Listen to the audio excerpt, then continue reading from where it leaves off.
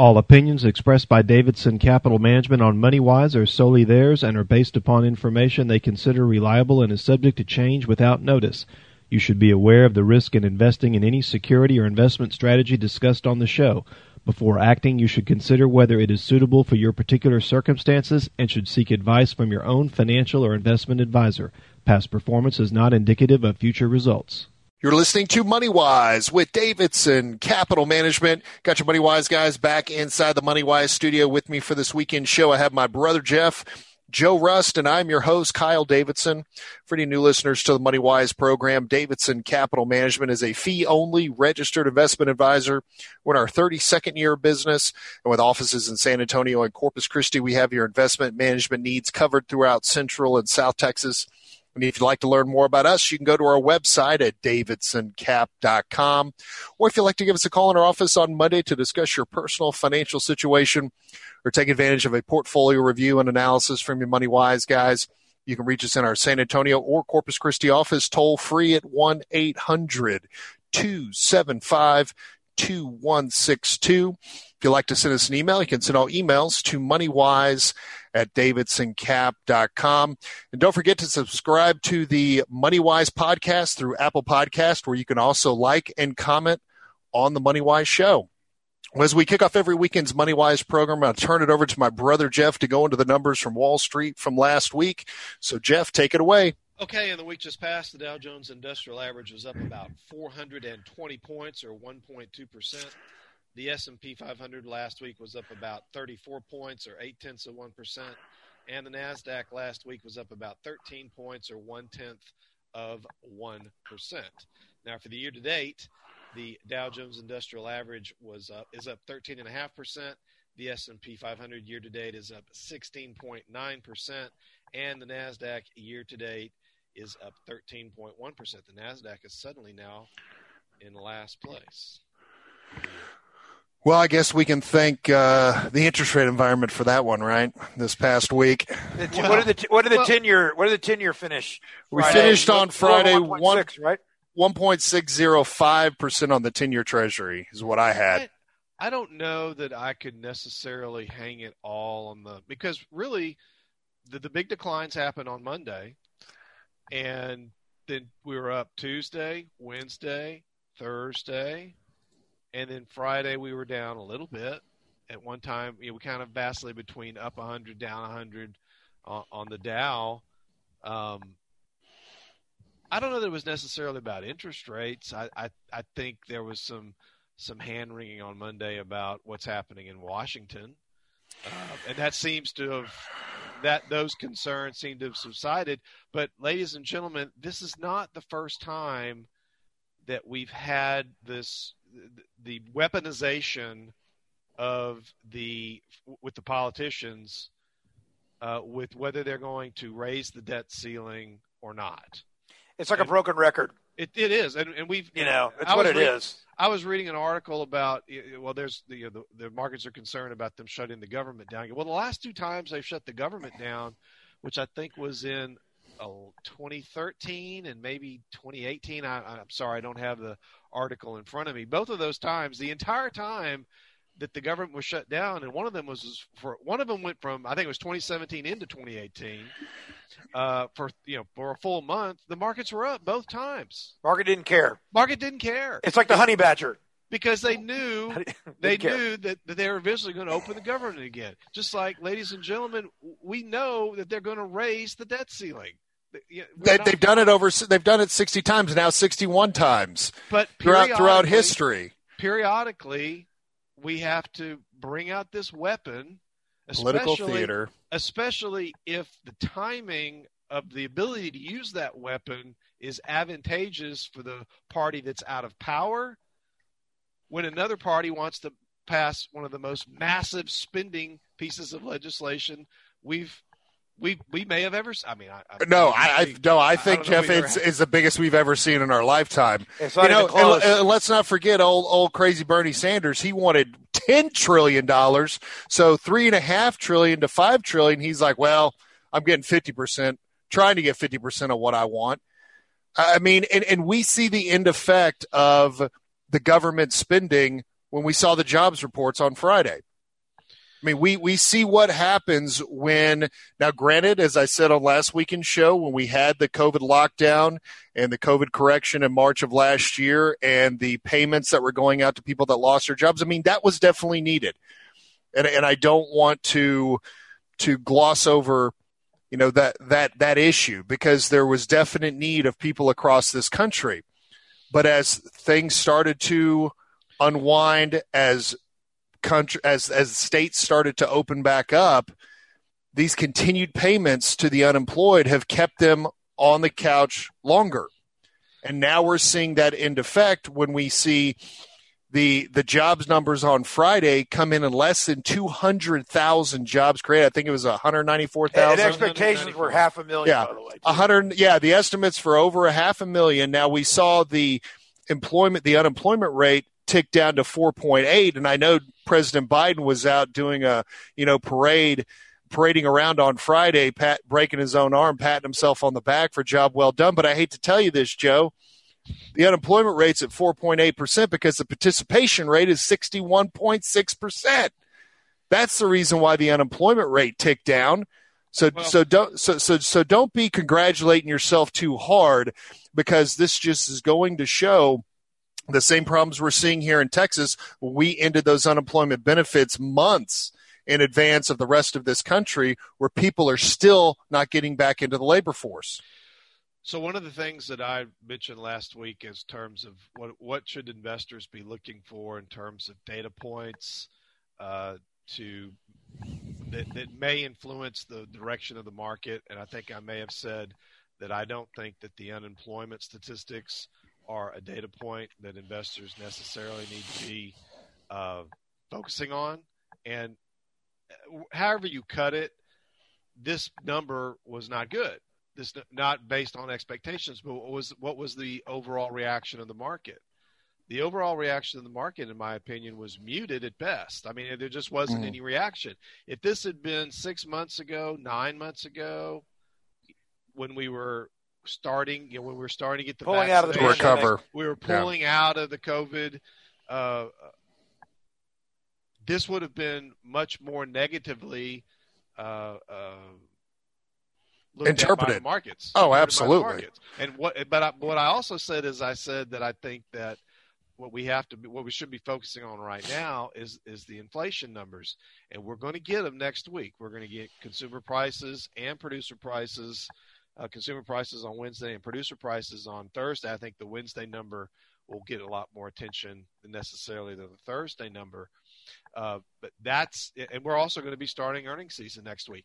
And we've got, what the companies are going to be saying about how supply chain disruptions, how changes in their cost inputs, whether it be from employment cost inputs or raw material inputs, how those are affecting their profits and their outlooks for profits.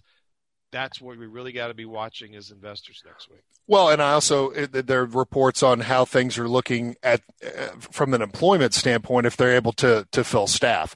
So let's take our first commercial break. You're listening to Money Wise with Davidson Capital Management.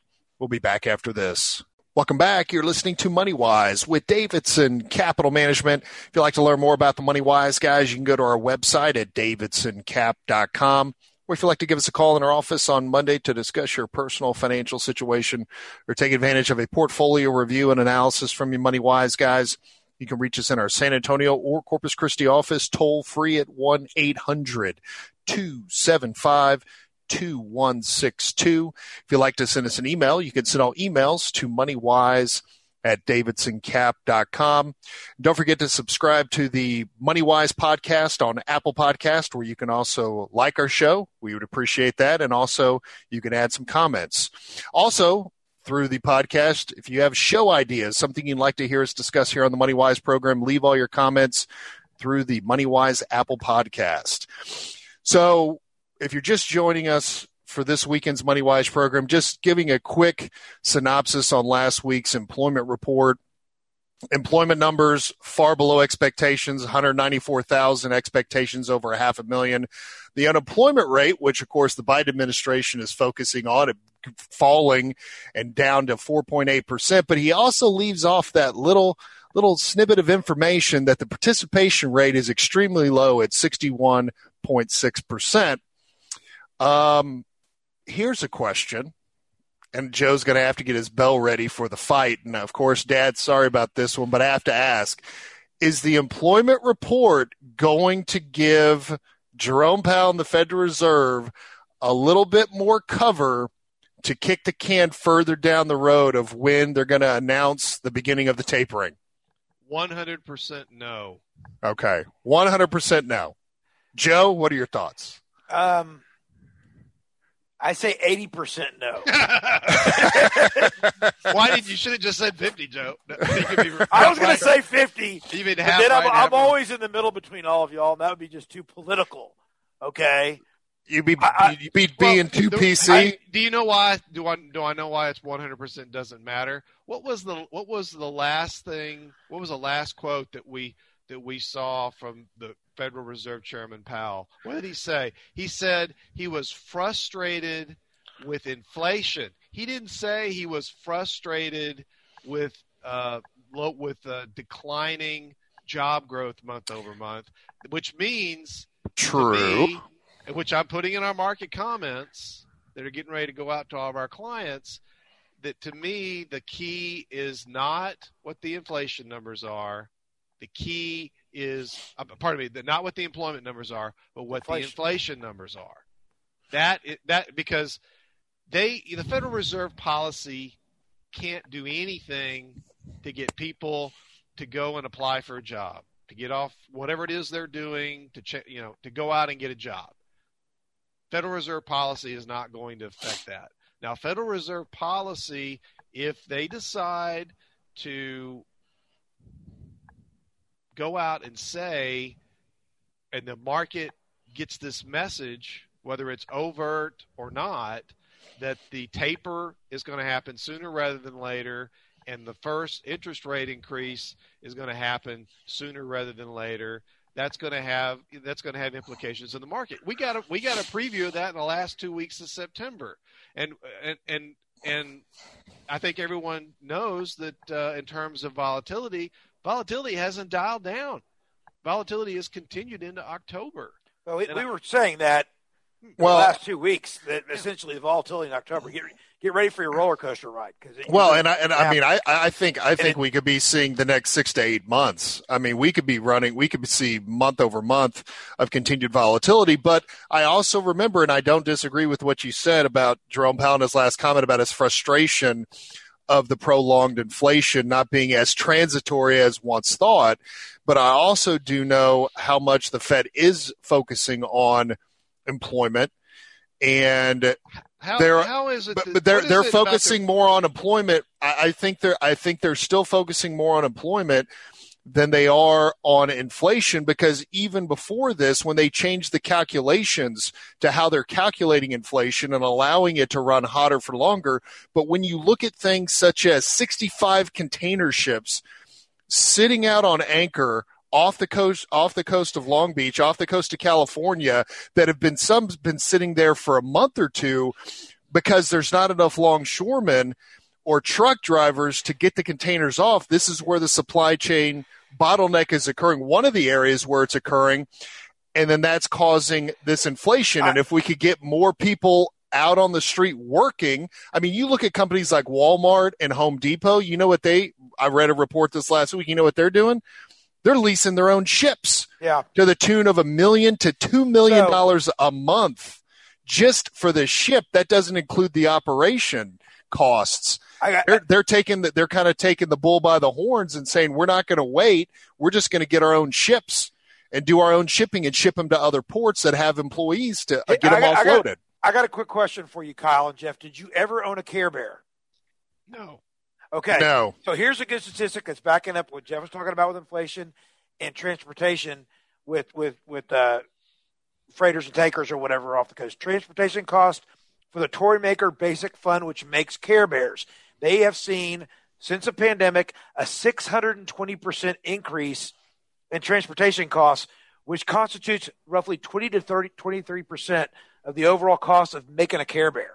So think about that. If you've ever had a Care Bear, and there's nothing in Federal Reserve policy that's going to get truck drivers in the trucks or longshoremen on the shore unloading the containers from the ships and putting containers back on the ships. There's nothing that's why I say there's, I've never really, what is it that the Federal Reserve can do in their policy making that actually affects employment?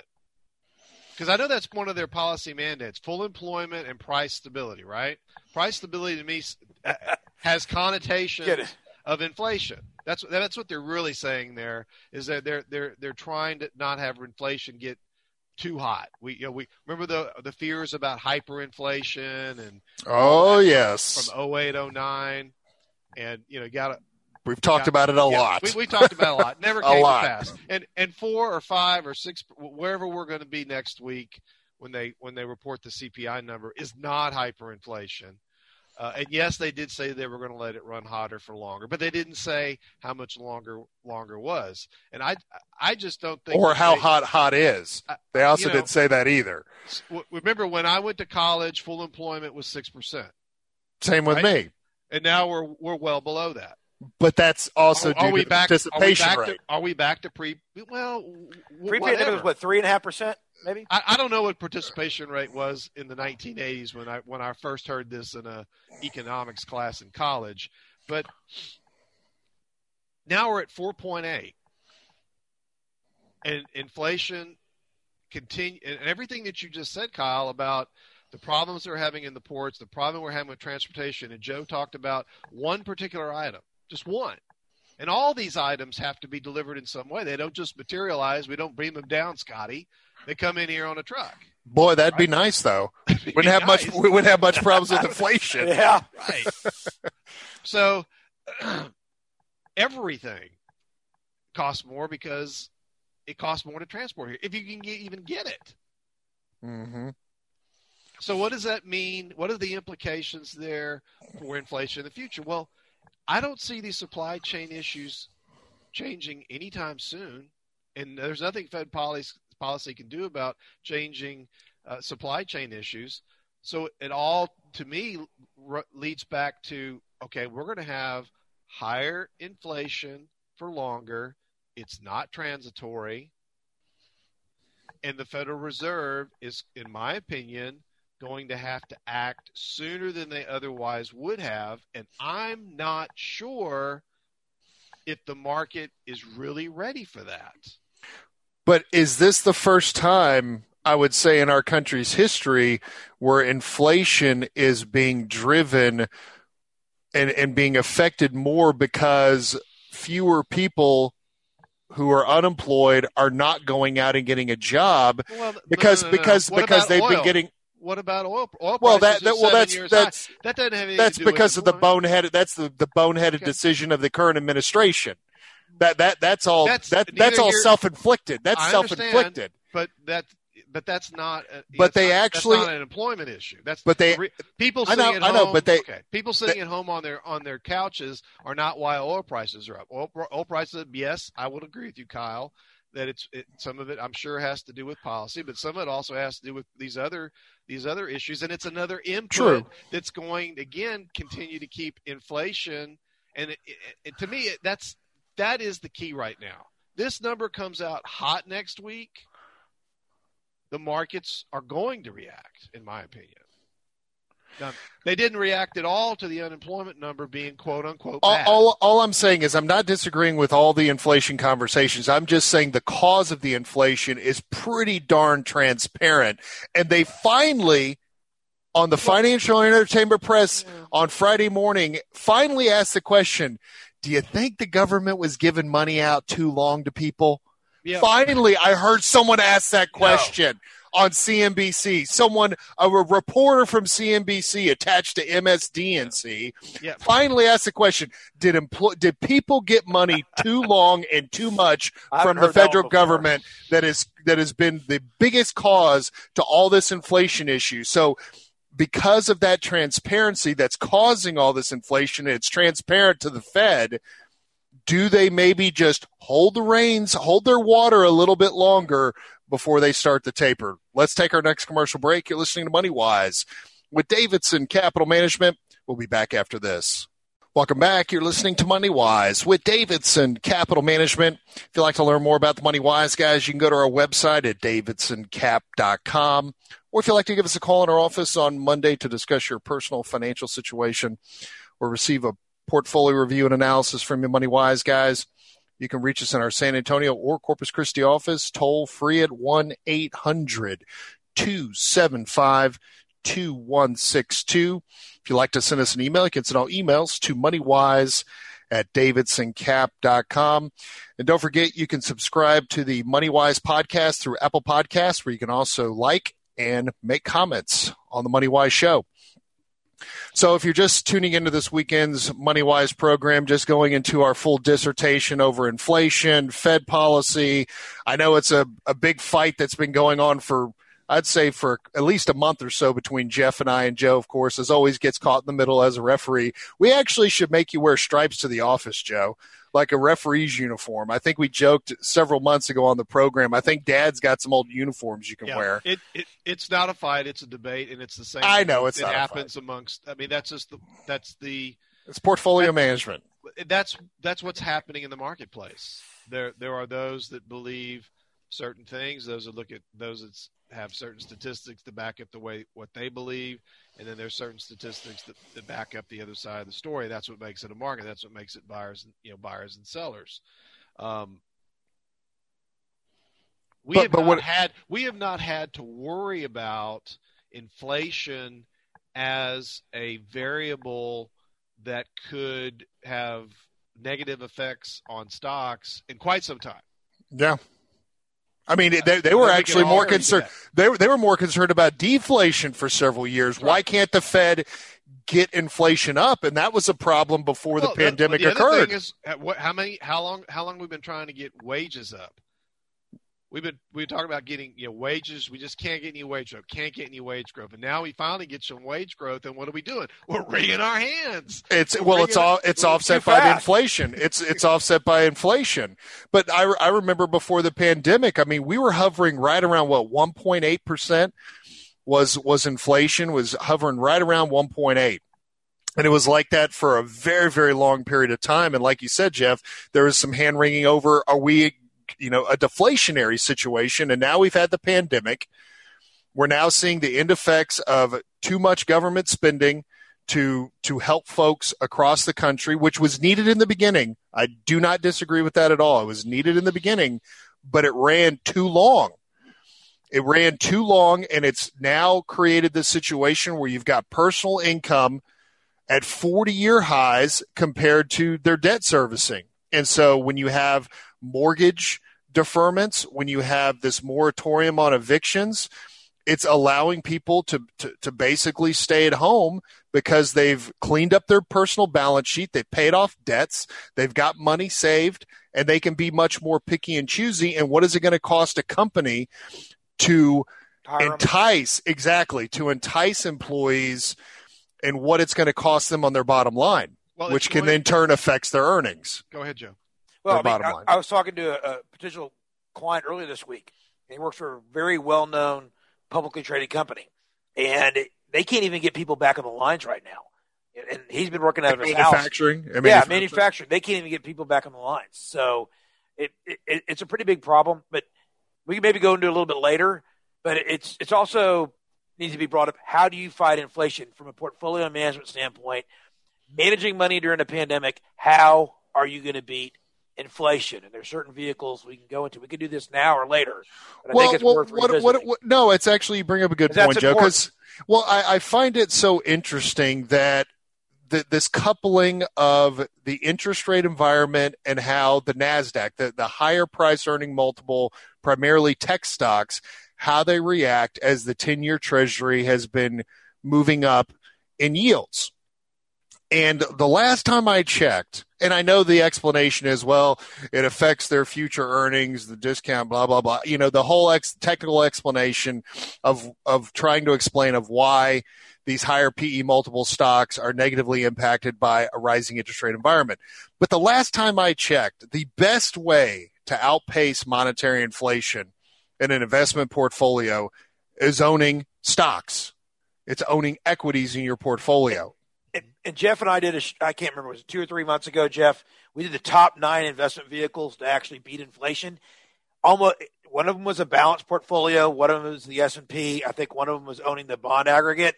But the other ones all, to actually beat inflation, you had to have almost perfect timing, meaning gold, real estate, or these other investments. It's not something you can hold for the long run. You're either in it at the right time or you're not. Are you that good? I mean, you have to ask yourself, in my own portfolio, if I'm doing it myself, am I that good to beat inflation and have the right investments at the right time? Or are you going to own stocks for the long haul and have a better chance doing that? Well, Joe, what do we always say? It's not timing, it's time in. Well, that's the key. I'm going to eat for a second because we get into some heated portfolio arguments. Okay, there's debates. We had one. Yes, right Jeff doesn't like to use the argument. I thought I almost had to get the fire extinguisher out and hose both of these guys down to get ready for the show. But I was looking at some research, and actually, if you go back from January 2006 to December 2020, and I asked Jeff this, and I could ask Kyle. But a balanced portfolio of 60% stocks and 40% bonds over that 15-year period. All right. Kyle, do you want to take a shot at it? Jeff already knows. You want to take a shot what the average annual return was on a balanced portfolio? In a 60-40 from 2012? No, 2006 to December 2020. It's going to be less than 6. It's pretty close. 5.5%. Okay. So 5.5%. So say inflation hovers around 3 or 4. For the long haul, there's one way that you can actually expect to possibly try to beat inflation using a balanced portfolio. Right. You have to own stocks, but this environment that we're in right now, we're not in an environment where stocks are cheap. Can anyone tell me that we're in an environment between the two of you that we're in an environment where stocks are cheap? There are some cheap stocks, cheaper stocks. Yes, there are some that are just not good. Are you talking as a whole? As a whole, the market is not cheap. Are we doing inflation adjusted? Are we doing the Schiller? Here we go. No. What I'm saying is that over the long term, you're going to beat inflation. You got to own securities that at least are going to have statistically show a high probability of increasing in value above the rate of background inflation, and that's going to be stocks, by and large. Right now, the question is, I know all of our listeners have on their minds, is how should my portfolio be positioned for what we're facing?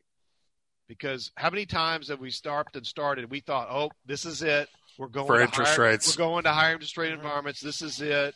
Oh yeah, it's like I'm seeing that scene from Sanford and Son. You're going to say that where he's grabbing his chest, And how many times did we ring the bell and say, "Oh, that's it. This is it," and we're going higher, and we've been wrong.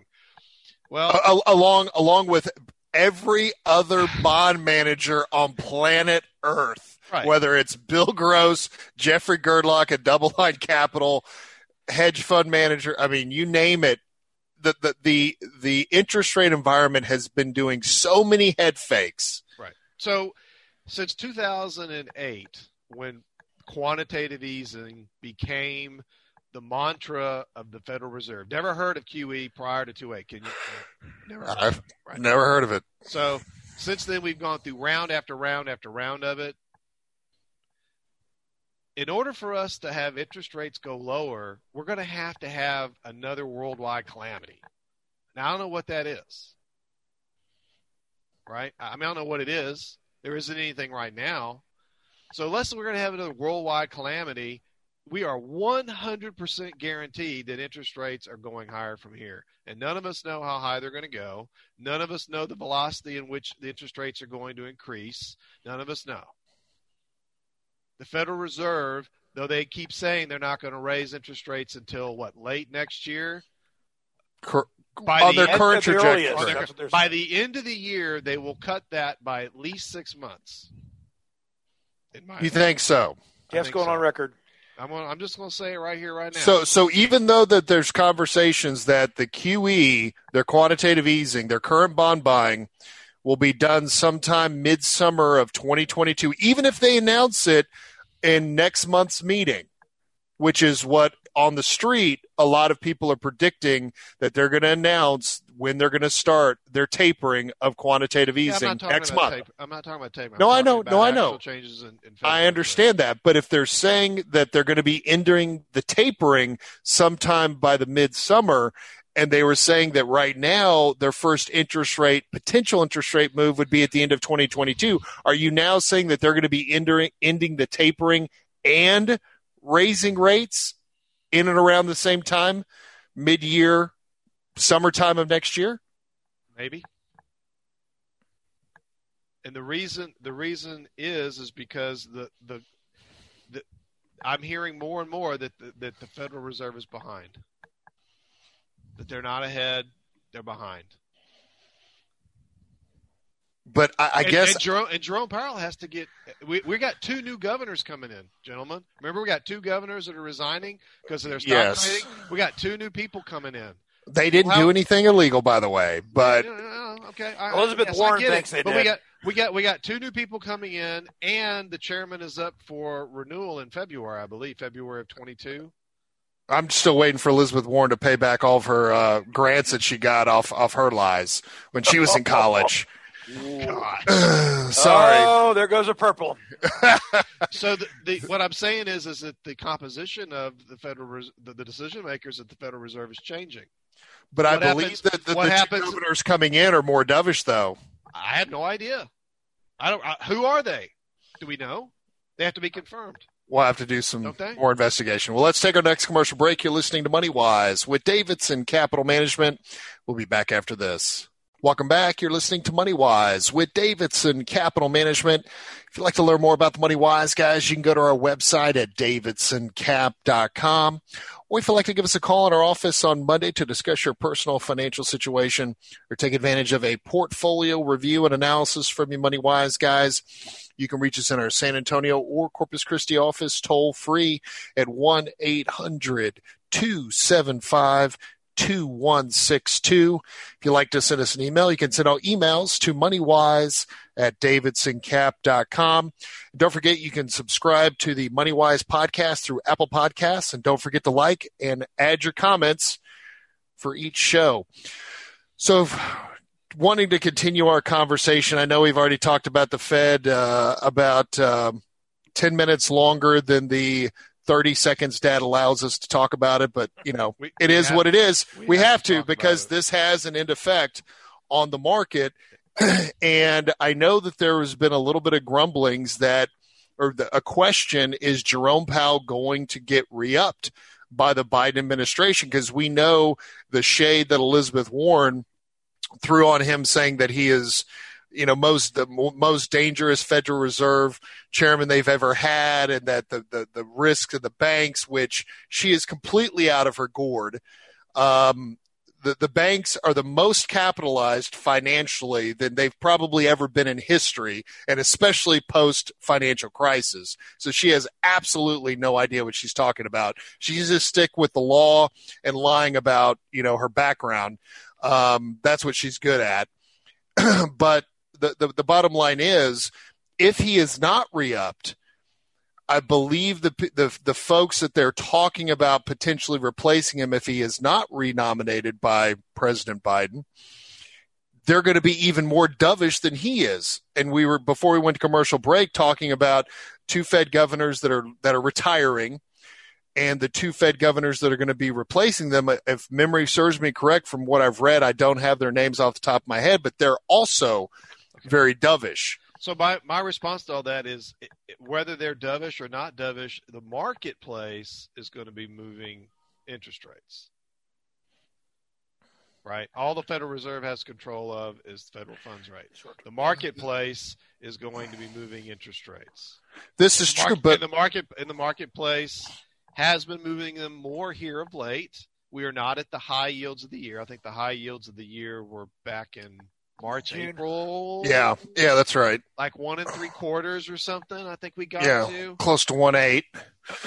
So we were on record for this year saying that we thought we'd get to 2.5% by the end of the year. I think it's very easily could have a 2 handle on it by the end of the year if we continue to have these inflation numbers higher than expected, because the market's going to be anticipating the Federal Reserve making a move faster than they are otherwise been communicating to us. And everybody listening to us should know, and I know you guys know, that just because they say one thing 1 month doesn't mean they're going to say the same thing 2 months later. They have been known to change their tune, and changing the tune has had detrimental effects on the short term in terms of stocks, a la 2018, right? So, well, as we've said on this program, there is no playbook for recovering economically and from an employment standpoint from a global pandemic. There is no playbook. I mean, I heard a statistic last night that there has now been more COVID deaths this year under the Biden administration than under President Trump. And a good chunk of those people have been vaccinated. So that is a statistic that obviously the Biden administration is not going to be touting much about. But I'm not of sure course, what that has to do with interest rates or no, it doesn't. Or any of that. No, it doesn't. But what I'm saying is that this is a completely different situation, and this is why having flexibility in your portfolio, why active management in your portfolio is so incredibly critical. And the set it and forget it is not a prudent strategy when it comes to managing assets. And because there is no playbook, but in this particular situation, it's pretty obvious why we have these inflationary issues, because of these supply chain bottlenecks, because of the lack of employees and workers, and it's going to take more time for that to be alleviated. So is that going to give cover for the Fed to drag their feet a little bit longer? I think it does. In my personal opinion, because it gives them the ability to kick the can further down the road, particularly since the Fed is so focused on the employment rate. We know. Okay, so you're saying that you think the Federal Reserve is going to hold off acting because they don't want to upset stock prices? Not because they don't want to upset stock prices, but they're keenly focused on employment. No, and I totally disagree.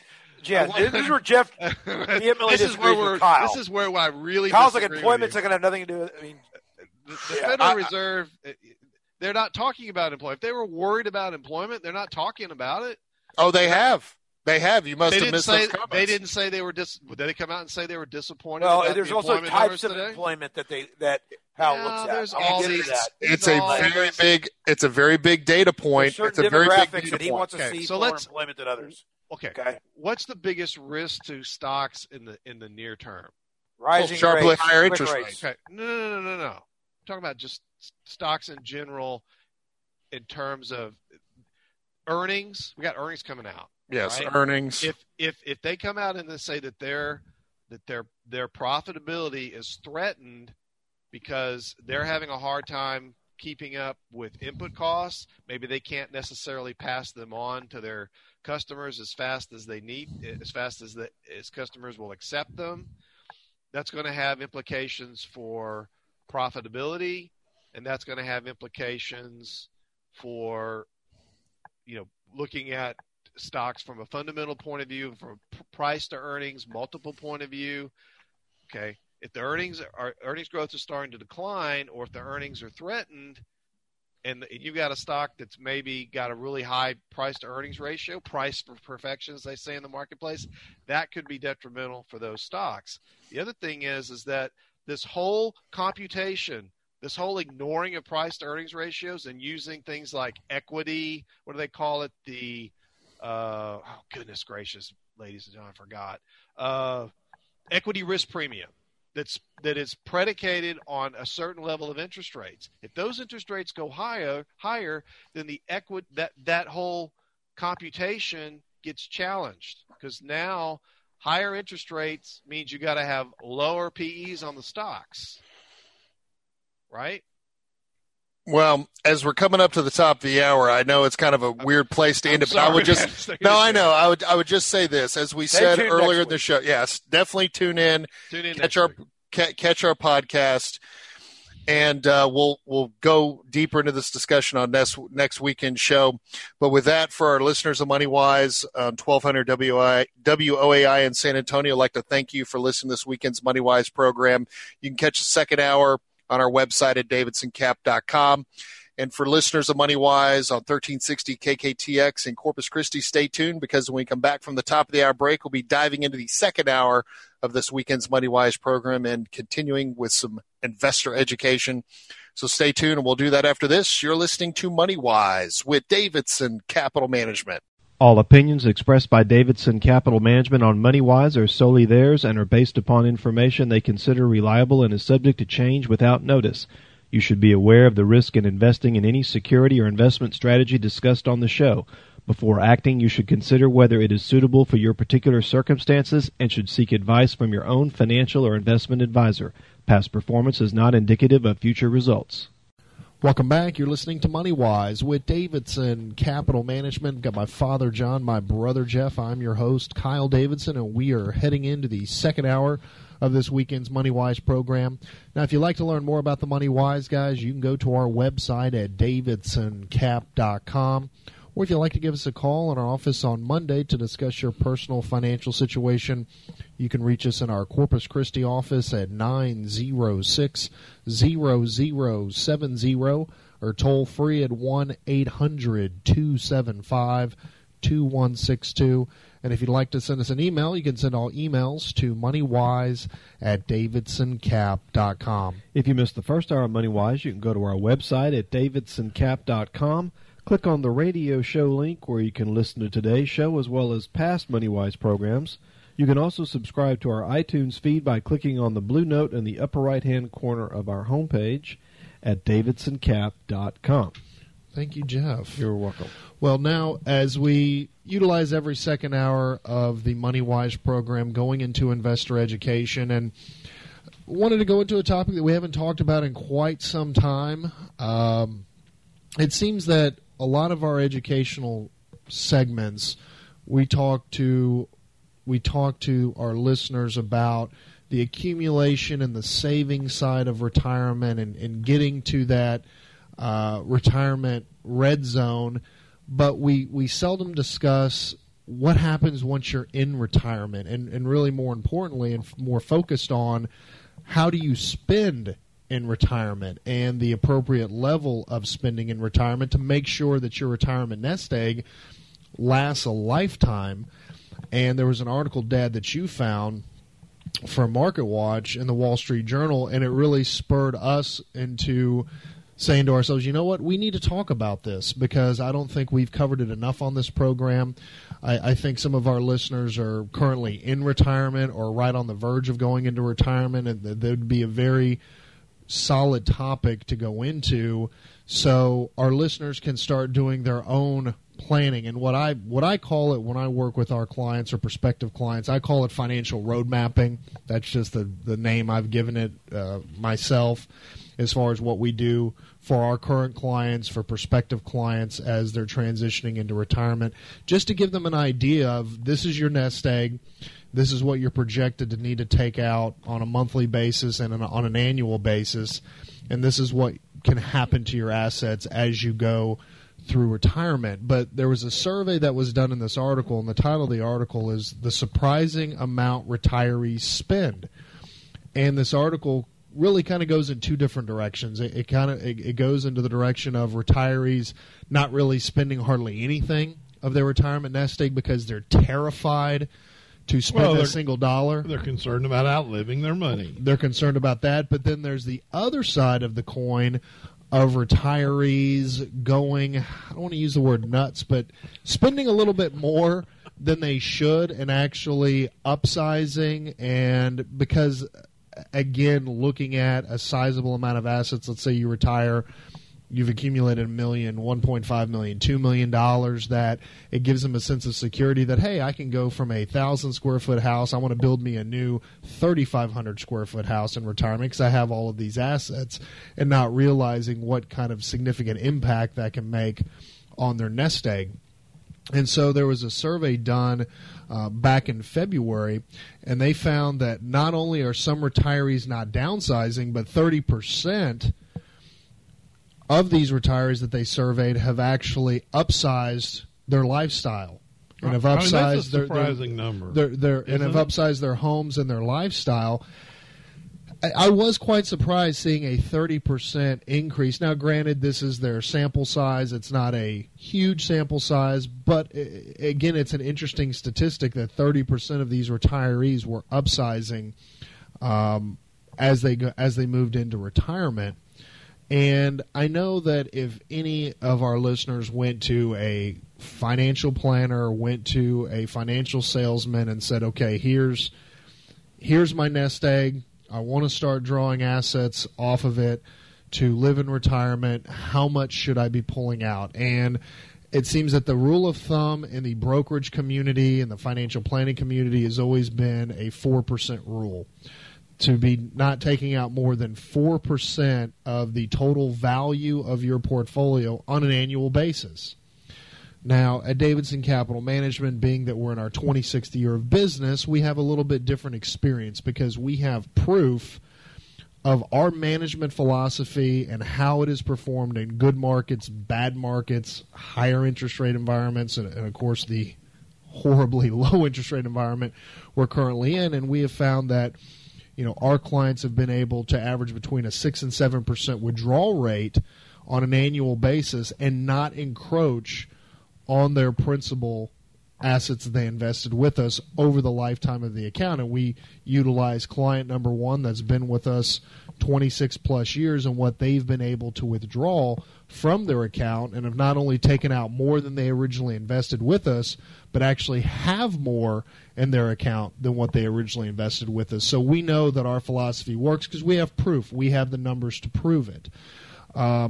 But that 4% rule has been used by the financial service industry for many, many years. But now, because of the extremely low interest rate environment, some folks in the financial service industry are now changing that withdrawal rate to between 2 and 3%. I mean, that's insane, really. That is low. Well, in our opinion, the way we viewed the 4% rule, as you talked about, Kyle, being used by our competitors on Wall Street, we've kind of looked at it as they're trying to keep the bar as low for themselves as possible.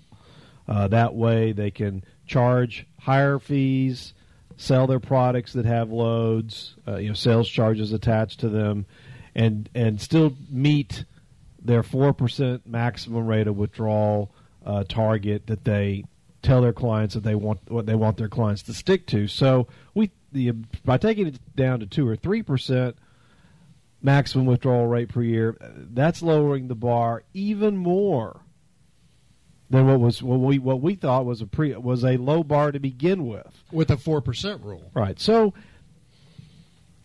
if you got a client that's got $1 million and you're telling, well, you can only withdraw 2% a year, that's $20,000. Well, think about this. I mean, if you put it into government bonds, 10-year bonds right now, exactly, you don't need any of this. You can get right at 2%. Exactly. So you don't need to go to Wall Street to get a 2% withdrawal rate. I mean, you can do that on your own, dealing direct with the Federal Reserve. So that's absurd. That's what I said. That's insane.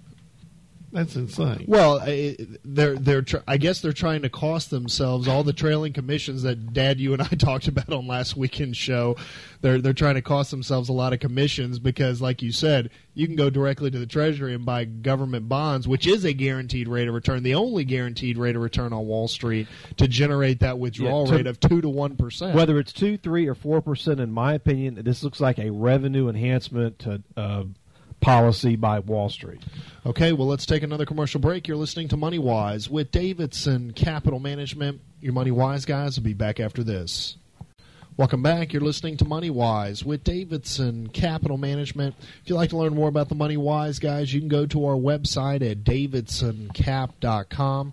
Or if you'd like to give us a call in our office on Monday to discuss your personal financial situation, you can reach us in our Corpus Christi office at 906-0070 or toll free at 1-800-275-2969. 888-866-2162. And if you have an investment-related question or topic you'd like for us to discuss here on the Money Wise program, you can send all your emails to moneywise@davidsoncap.com. So continuing our investor education, and it comes from an article, The Surprising Amount Retirees Spend, and we're talking about spending in retirement. And some of the rules of thumb that we utilize with our clients at Davidson Capital Management, but also just some tips for pre-retirees so they can do a quick determination with very simple calculations of whether or not they're potentially ready for retirement and kind of hop on that proverbial horse and riding off into the sunset, and some things that they can do and utilize some free calculators that are online for them to do some of their at-home calculations. Now, getting back to this article, there's a financial research firm. I love the name of it. It's called Hearts and Wallets.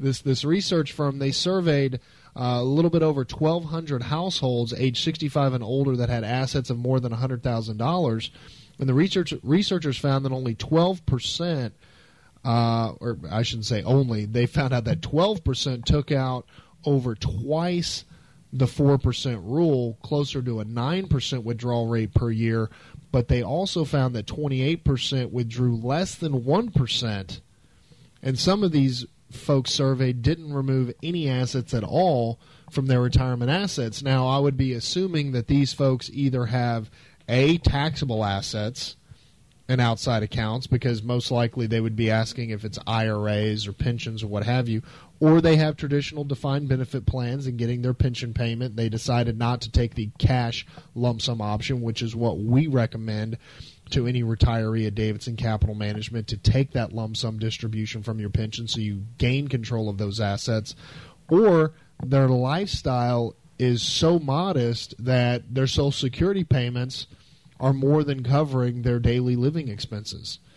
I mean, that's the only thing I was able to take away from this survey of over 1,200 households that were surveyed. But, one thing that was interesting that came out of this article that really spurred us to want to talk about this is this mentality of chunks or nothing. And that means retirees going into their IRA accounts, going into their retirement accounts, and taking a chunk of money out at a particular period of time, as opposed to spreading those payments out over a monthly basis. And I wanted to talk about this because being in business 26 years, we deal with this on a weekly basis at Davidson Capital Management, where we recommend that if you're going to be living off of your assets in retirement, to set up really kind of your own annuity. And I hate to even use the word annuity, but I have to let all of our listeners know the definition of the word annuity means a periodic stream of payments. That's what annuity means. Well, you can create your own annuity through an IRA without actually having to go and buy an annuity, and you do that by setting up a particular dollar amount that you're going to be withdrawing on a monthly basis from your retirement nest egg to live off of in retirement. And this is what we would recommend at Davidson Capital Management, as opposed to taking chunks out. And the reason why we recommend not taking chunks of assets out are for a couple of reasons. First off, when you say, okay, I need $15,000 out of my account, and then 4 or 5 months later, I need $20,000 out of my account, and then a couple months later, you take another $10,000 out. You get to the end of the year, you kind of forget the chunks of assets you took out earlier in the year. And so when you add up the total amount of withdrawals that you took, a lot of times you'll find out that you were violating, again, at our firm, the 6 to 7% withdrawal rate rule, where you're part of this group that's taking out 9, 10, 11% of your investable net worth by taking it in chunks. But the other reason why we don't recommend doing this is you save for retirement typically through dollar cost averaging. If you're participating in a 401k, you're dollar cost averaging into the market. It's also wise to dollar cost average out of the market, because if you time the withdrawal of a big chunk of assets at the wrong time, it could wind up costing you at the end of the year when it comes down to your total performance return and growth of those assets. And an example that I like to use is think of your retirement nest egg like a golden goose. And that golden goose produces golden eggs, and those golden eggs are capital appreciation, dividend income, interest income. You want to keep that golden goose as large as possible, as long as possible, to create the biggest golden eggs it possibly can. But if you're going in and taking large chunks of that golden goose out, then you start, of course, leaking into the issue of the law of large numbers, meaning you want to keep your number, your retirement nest egg, as big as possible, as long as possible. So instead of taking $10,000 out, let's say you have to take $50,000 out a year. Why don't you take $4,000 out a month as opposed to taking $15,000 out every quarter? Doing it that way. So bottom line is our recommendation is to dollar cost average assets out of your retirement nest egg as opposed to taking chunks at one time. The other thing we run into is that we'll see situations where clients don't give us the heads up when they're getting ready to need a chunk withdrawal, and it really affects what a manager is doing with the money if he's not told. If you know money's coming out every month, you can also plan as a portfolio manager. Mm-hmm. When you do the chunk withdrawals, it can force sells that you don't want to make, and it may not come at the right time. That's right. I mean, you're affecting the return in your portfolio based on that chunk. Now, if you're fortunate enough to have taken a chunk out in early March of 2000, that'd have been a whole lot better than taking a chunk out in October of 2000. But it averages out. That's true, but it averages out over the life of the account. But if it's a large enough chunk, you start, when we know you start taking out more than 7% a year, you run the risk. You're going to be running out of money. Depending on how many years this goes on. We know this. It's not something we have to study. 25 years plus seeing this, and we've had some wild and woolly markets since 1989, and we're going to have wild and woolly markets for the next 25 years. And so you start doing that, and you are going to run out of money. And I would say, and Jeff and I have been here long enough, we have seen people run through retirement accounts in a very short period of time, run through inheritances. It happens time and time again. And we will counsel these people and explain to them what's going to happen, but it seems like once it starts, they can't seem to stop it. Yeah. It's like hitting an artery that you can't stop the bleeding. And it isn't, it's their money. We are there to work for them, but we're also there to counsel, and we will tell, you are going to see this money disappear. A lot of the time when we see people taking chunks out of their retirement accounts, they are more times than not purchases that they shouldn't be making. I've had to advise many times for folks, they want to pay off their mortgage. The first thing that happens is they retire and they have a 7-figure retirement, and the very first thing they want to do is they want to get totally debt free, and they want to pay off their house, they want to pay off their cars, they want to pay off their credit cards.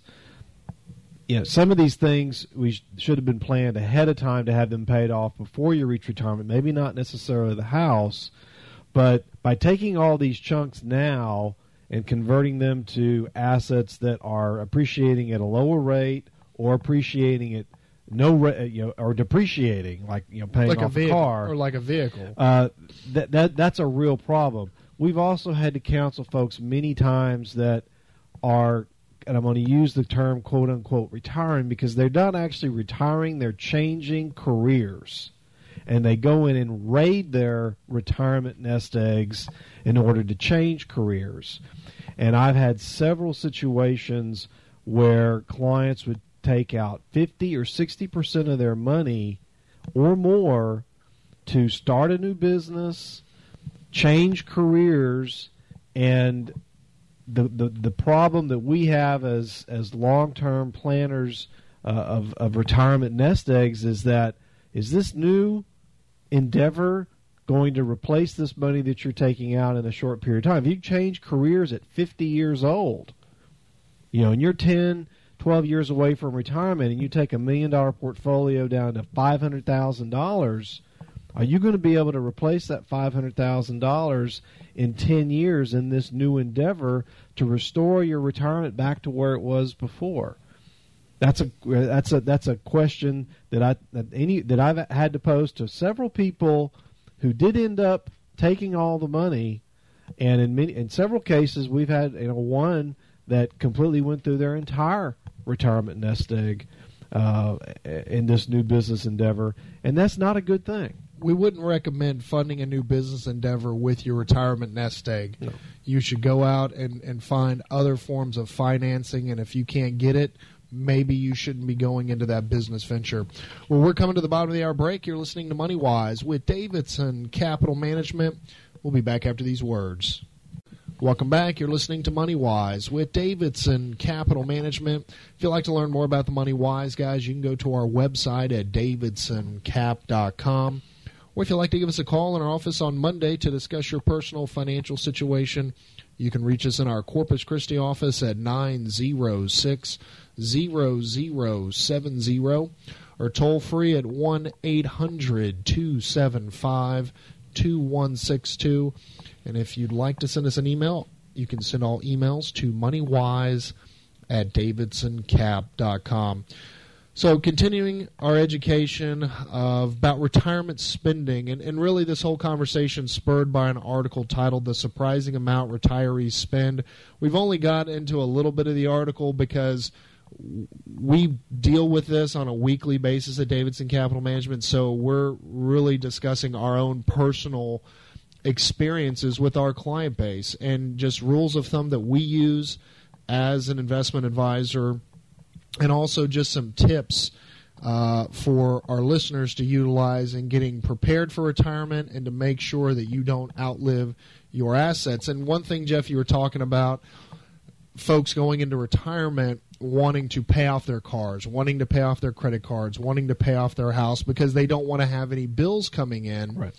And I think the key there is that the retirement planning process shouldn't begin the year before you're going to retire. The retirement planning process should be starting many years, 3 years before. So that if 3 years before you're planning on retiring, you have these credit cards and this car payment and this house payment, then the planning should start 3 years before. Well, we need to get the credit cards paid off because they're typically at much higher interest rates.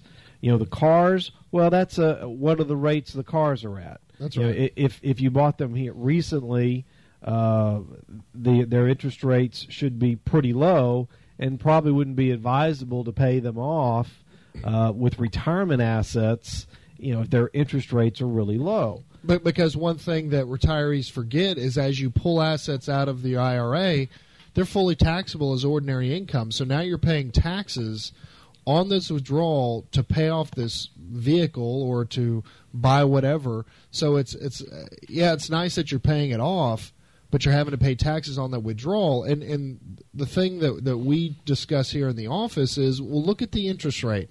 Because we get it. We understand. Folks don't like to pay bills. No one likes to pay bills. They don't want to make that car payment on a monthly basis. They don't want to make that mortgage payment on a monthly basis. We get it.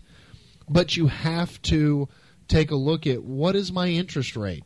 What am I paying? If I have a car note at, say, 2.5%, you want to continue to finance that. I know Jeff and I get this question all the time. Should I be paying cash for a new vehicle? Well, what's the interest rate? Well, it's 3.5%. No, don't pay cash for it. Because just utilizing our asset builder, our moderate allocation, our asset builder, our goal return for that account over the lifetime of that account is 7%. So I use 7% as the rule of thumb. If the interest rate is below 7%, you finance it. If the interest rate is above 7%, okay, we could discuss paying cash for it. Because again, you want to keep that golden goose as large as possible, as long as possible, to take advantage of compound interest and the law of large numbers. The other thing about removing money from your retirement nest egg, especially if it's an IRA, to pay off bills is the income taxes you have to pay. That's right. And if you don't have cash available to pay those income taxes, where do you have to rate again to pay for those income taxes? So, your IRA again. So it's an ongoing cycle. So if you take, say, a $20,000 car loan at 3%, and you take that $20,000 out of your retirement nest egg, you're giving up $20,000 that, under our philosophy over the long term, might earn an estimated 7% to pay off a 3% loan. So that's 4% on $20,000. 4% on $20,000, I believe, is $800. If my math is correct, per year. Per year, exactly. And then on top of that, let's say you're in a 15% tax bracket, and you take that $20,000 out. Well, now you're looking at was that $3,000 in income taxes that you're going to have to pay pulling that money out. So you're giving up $800 a year in additional income, compounded, and a $3,000 tax bill in a 15% tax bracket just to pay off a $20,000 car loan at 3%. Well, imagine how that works out if you want to expand it out to paying off a house. It can cost let's say you it's a lot. A couple of $100,000 house and at a 4% interest rate. Those run into some really big numbers. I mean, the taxes alone. If it was $200,000, you get hit with a 20+% tax bill. That's $40,000 in taxes. Now, talking about vehicle purchases or talking about homes, like you were talking about earlier, Jeff, if you have several credit cards, all carrying balances at a high interest rate, you really need to get those paid off before you even contemplate going into retirement. I mean, you really need to have consumer debt from the credit card standpoint, that financial house in order before you go into retirement. As I say to prospective clients or current clients, if you have a car note at a low interest rate, that's fine going into retirement. You have a mortgage payment at a low interest rate going into retirement, that's fine. But any consumer debt, you really want to have that paid off before you go into retirement because of all the reasons we were just explaining. You don't want to retire and have to pull out $75,000 to pay off credit card debt because now, here you go again, you're having to pay tax on that distribution to pay these credit cards off. So if you find yourself thinking about retirement and you're sitting on $20,000, $25,000 in credit card debt, you need to focus on paying off that debt first so you don't find yourself in a situation where you go and you retire and now you're having to pull out 8, 9, 10% a year out of your retirement nest egg to keep up with all of these bills. But how do you figure out how much do I need in retirement? Now, I will tell you this. If we all knew when the last day on earth was going to be for each and every one of us, boy, retirement planning would be so simple. It would be so easy. But unfortunately, no one knows when their last day on earth is going to be. So you always have to prepare, the oldest saying in the book, prepare for a rainy day. So what you need to do, and what we recommend is, if you want to maintain your lifestyle, as I say to prospective clients, if you're used to eating steak 3 times a week, don't think that once you go into retirement you're going to be eating PB&J and rice and beans 3 times a week instead of steak. So we recommend to take 12 months of your spending and average them out. Add up 12 months. And if you don't keep good records and you're thinking about retirement, you need to start keeping a record every month of what you're spending for your cell phone, your electricity, your water, your entertainment, food, all of your expenses. You add up 12 months, divided by 12, you get your average. And once you have that average, you multiply by 12 again. That is your withdrawal rate per year that you need to take out in order to maintain that lifestyle. Now, if that dollar amount divided by how much you've saved is greater, that withdrawal rate is greater than, say, 7%, then you need to either A, lower your living expenses somehow, or B, you need to work longer and you need to save more. And again, there's financial calculators. There's a website called financialcalculators.com. I absolutely love this website. You can utilize it for free. It has so many calculators and so many different consumer finance and retirement planning arenas. It will blow your mind. And it's a website that I use very, very often. In fact, I used it today. So utilize financialcalculators.com, but you need to sit down and do this work. Don't just go into retirement blindly and figure out what you're going to need to be spending on a monthly basis. And that's what we would recommend, is taking monthly withdrawals, not chunks. You have to get out of the chunk mentality. And we understand emergencies arise where you do have to tap in more than what you are taking out on a monthly basis. We get that. But don't make it a habit. I was going to say the key to managing retirement assets, to me, comes down to one word: flexibility. Absolutely. And flexibility means that your retirement assets are not invested in instruments that take that away. Yeah, that reduce your ability to withdraw if an unforeseen event happens. And I'm kind of laying this at the feet of non-publicly traded REITs or private placements or annuities of all different kinds. Or even taking a defined benefit payment from a traditional pension. That would be something else. Right. Taking a traditional pension. Yeah, instead of taking the lump sum, you just go on and say, I'm going to take the pension, and that's it. Because once you lock yourself into taking that pension payment, you're done. That's it. You're only getting that amount of money for the rest of your life, and your spouse's life, and then once those two typically, once if you choose the particular option where you get a pension payment for your lifetime and your wife gets a pension payment for her lifetime, there's no other assets going to the estate. And those payments are not adjusted for inflation. So every month that goes by, that pension payment is buying less. And they're also not guaranteed. That's right.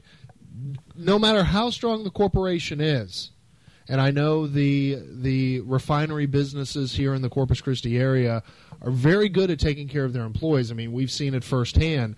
But there are no guarantees in life. And when you have your pension and you're taking those pension payments, and if that pension goes insolvent, very bad things can happen. And we'll talk about that when we come back from our last commercial break. You're listening to Money Wise with Davidson Capital Management. We'll be back after this.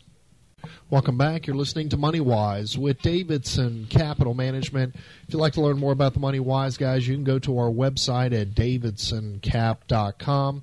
Or if you'd like to give us a call in our office on Monday to discuss your personal financial situation, you can reach us in our Corpus Christi office at 906-0070 or toll free at 1-800-275-2162. And if you'd like to send us an email, you can send all emails to moneywise@davidsoncap.com. So in our last segment of this weekend's MoneyWise program, before we went to break, Jeff was talking about maintaining flexibility in retirement. And I was talking about taking pension payments. And we were talking about solvency of pensions. The one thing that each and every one of our listeners needs to understand is that there is no such thing as a guaranteed pension from any corporation. I mean, corporations have gone out of business all the time. I mean, I think of WorldCom. I think of Enron. There's other corporations that have gone out of business. The airline, a lot of airline industry, or a lot of companies in the airline industry have gone out of business. The reason why we recommend taking a lump sum distribution, if it's available in your pension, or if you're lucky enough to still have a defined benefit or pension plan from your employer, the reason why we recommend to take that cash lump sum payout is to be able to maintain that flexibility in retirement and not rely on your former employer to be making those monthly payments to you, because you have to understand those monthly pension payments are not hedged or not adjusted for monetary inflation. So what buys you in 2015 is going to buy you a heck of a lot less the same payment you're getting in 2020 or in 2030. So that's the reason why you want to take that lump sum, to have that flexibility and also to have access to those assets in case you do run into an emergency or want to be spending a little bit more, that you can afford to spend a little bit more than what your pension payment you're receiving is going to amount to. But the other reason is that if a pension goes insolvent, it gets turned over to the PBGC, the Pension Benefit Guaranty Corporation. And the thing you have to understand is the PBGC has multi-billion dollars of unfunded pension liabilities, and they have a cap set on the maximum amount a pension recipient can receive on a monthly basis. And so if you were lucky enough to be receiving a very sizable, say a $4,000 or $5,000 a month pension payment, well, last I checked, which is it's been a while since I've checked, but if memory serves me correct, the PBGC's maximum monthly payout is less than $3,000 a month. So if you were receiving a $4,000 or $5,000 monthly pension payment, and the pension gets turned over to the PBGC, Yeah, you just sliced your pension regardless payment. of how much you're receiving a month, you're going to get less. Yeah, you're going to get less. That's right. And something else that we've talked about on past shows, some horror stories concerning these pension payouts, and I've read this right out of the Wall Street Journal, is the actuarial firms crunching the numbers have run into situations where they find out that a pension has been overpaying pension recipients for years and years and years, and one day a pension recipient goes to the mailbox, receives a letter stating, oh, we've overpaid you over the last 10 years $150,000. You need to pay that back to us immediately, or we're going to cut your pension benefit in half until we recoup that overpayment. It's rare. It's rare. It's very rare. But it happens. So one thing that struck me was this that was on page 2 of the... Going back to the article, and the article titled, let me get back to the title, The Surprising Amount Retirees Spend, the roadmap for policymakers and Americans' view of the retirement crisis from the National Institute of Retirement Security found that in a survey of 801 Americans, 67% said that they'd be willing to take less in salary increases today in exchange for guaranteed income in retirement. And again, this is laid right to the feet of this pension benefit, the secure feeling you get from receiving that monthly check from a pension or from an annuity. And unfortunately, these payments are not adjusted for monetary inflation. And we constantly talk about monetary inflation on the Money Wise program because not enough folks in the financial service industry are talking about it. Monetary inflation is the silent killer to the value of your retirement nest egg. Well, what I see here, when I see people wanting to take less salary today for this guaranteed amount of money, quote unquote guarantee, in the future, and the one thing you don't want to do is whatever that payment you're getting at age 65 or 66, you're not going to like it at age 78, 79. I will guarantee you that. Oh, you're using the G word. Yeah, that's the guarantee. The guarantee is you're not going to like it. You're not going to like that amount of money 10 years down the road. The one thing I'm only 70. I'm not retired. But the one thing that Jeff said that is the most important word is that flexibility. You cannot give up flexibility. And here's people saying, oh, if you just pay me less money today. I'm willing to take less money and give up flexibility. No. I mean, this. But that's fear talking, Dad. See, That's the thing. This is fear. These 67% of these 801 people surveyed, this is fear. This is the 67% that the annuity community focuses on. That's right. These are the fearful people that we've talked about last year on a show, the Dalbar study of overly emotional investors constantly remembering their losses and their failures and not remembering their victories. And because of the 24-hour news cycle, because of the volatility that's here to stay on Wall Street, it's never going away. and I don't think it's ever going to get any better. You know what I would like to do if I was retiring, if I thought in terms of guaranteed? Create a laddered government bond portfolio, knowing that interest rates are going up in the future and that guaranteed amount is going to be going up in the future. And guaranteed by the federal government. Instead of taking salary increases in exchange for a guaranteed income in retirement, how about they keep the same salary but contribute more to their 401ks and build up their 401k nest eggs and stop being so fearful about day-to-day movements in the stock markets or what this pundit is saying and that pundit is saying, and just pay yourself more in accumulating retirement assets now, because accepting a lower salary in exchange for a guaranteed income in retirement, that's baloney.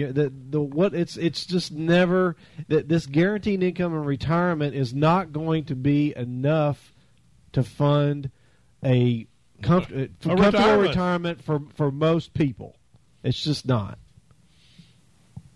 So pay yourself first now with your increased salary by contributing more to your 401ks, and have some money in stocks, and have some money in bonds, and have some money in cash, but don't have it all in bonds and cash, because you're never going to beat monetary inflation over the long term if you're not willing to take a little bit of risk now. And if any of our listeners would like to have a deeper powwow concerning their particular financial situation, you can reach us in our office on Monday at 906-0070 or toll free at 1-800-275-2162. And with that, from my father John and my brother Jeff, this is Kyle Davidson saying have a fantastic weekend into your financial health. We will talk to you next week.